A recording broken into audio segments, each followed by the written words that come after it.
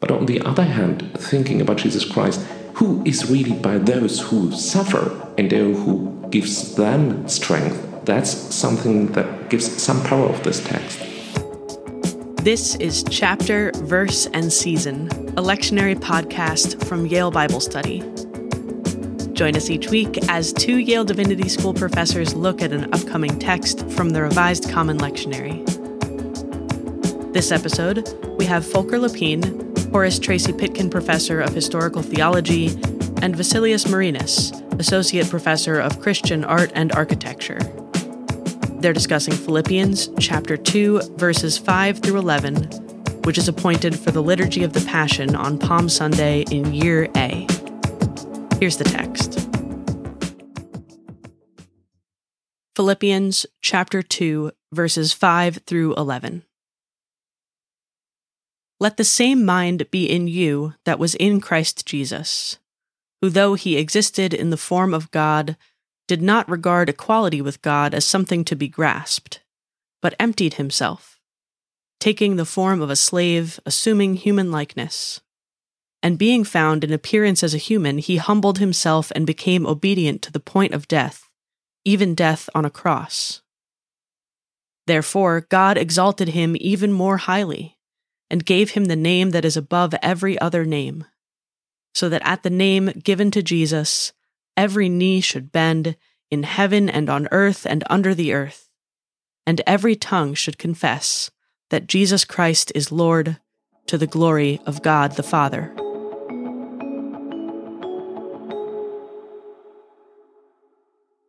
Reading this text, I stumbled over the first verse, which is verse 5 in chapter 2, having the same mind in me that was in Christ Jesus. That is really high to follow this. And I try to help me with the tradition of making a distinction of sacrament and example in Jesus Christ, which would say that the sacrament is what Jesus Christ gives us, and that is the foundation for everything we can do, as Augustine or Martin Luther had said. And then only on this basis, we could just try to take him as an example and to follow him. But at the end, reading the rest of the text, I think no one of us will be able to.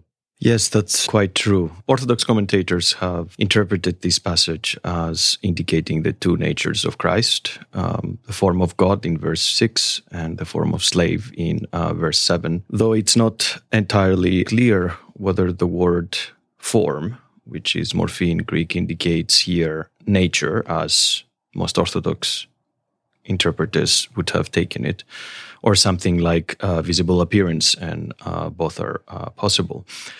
But I think that verse 2:5 is an encouragement, or Paul encourages the Philippians to think the way Christ thinks, or to act the way Christ acts. Which would lead further to the next verse, even death on a cross. That's something that shaped Western spirituality deeply. I have in mind all those sculptures and paintings of Jesus Christ really suffering. You see his blood, and I think meditating this idea of death on a cross helps us understand what it means that God came to us at the deepest point, and seeing him suffering again lets us ask, how could we follow him in this without making suffering something holy? That's something our tradition has made, saying, yeah, just suffer and you will be near to Christ. And they said it to those who were already suffering. That was obviously a misuse of this.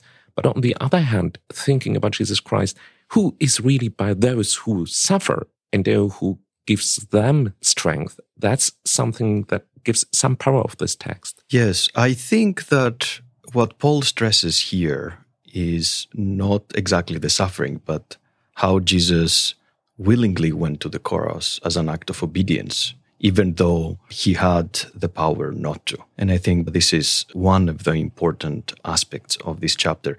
It's quite interesting because the word cross in verse 8 rather, sort of localizes the passage in space and time. It gives us an anchor. This is not just an abstract doxology rather. And crucifixion was a truly horrible punishment and a public display of shame. But I don't think Paul is encouraging us to do that, but rather to be obedient and humble, even though we don't have to. And then it comes, after this point in time, I totally agree that that's fascinating to think about that. That was really a moment at the cross, at Golgotha. Then it comes, God exalted him. That's again something that gives hope in this violent story of Christ dying at the cross. And it makes us thinking, is it that what we expect from imitating Jesus Christ, following his mind? Do we want to be exalted? Obviously not, because the name that is given to him is above every other name. So at the end, we should be those who try to follow Jesus Christ, but who are on our knees before him and who know he will remain above us. We never will reach what he has done. Yes. And in fact, it's not that Jesus was simply exalted, but he was super exalted, hyperipsose. The Greek is quite interesting here. But again, I don't think this has to be taken literally and step by step.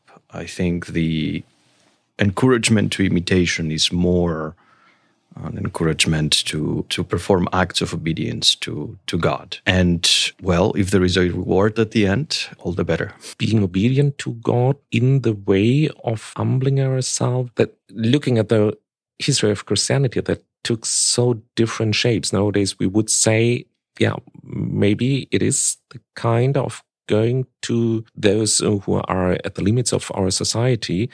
That was totally different in other phases of Christian history, when it was more like following ascetic rules. And it is a question to us in this modern, rich Western world compared to the other parts of the global Christianity. Yeah, absolutely. I think it's especially applicable to rich Western countries.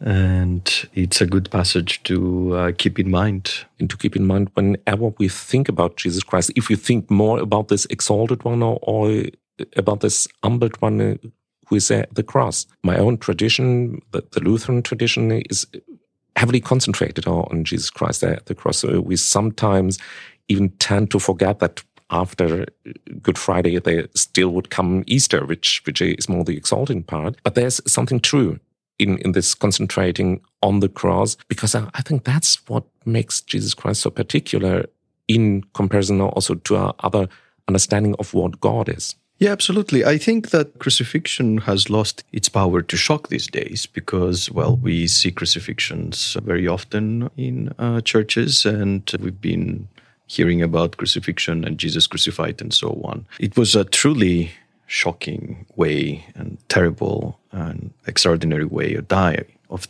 and it was meant to also publicly shame the person who was crucified. So it's good to not focus on how terrible a crucifixion would have been in Roman times, but perhaps to ponder how Jesus willingly accepted to go down that route. Thanks for listening.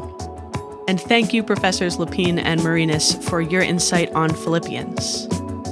The transcript of this episode and lots more Bible study resources are at yalebiblestudy.org. Chapter, Verse, and Season is a production of the Center for Continuing Education at Yale Divinity School. It's produced by creator and managing editor Joel Baden, production manager Kelly Morrissey, associate producer Aidan Stoddart, and I'm your host and executive producer, Helena Martin. Mixing on today's episode and our theme music are by Calvin Linderman. We'll be back with another conversation from Chapter, Verse, and Season.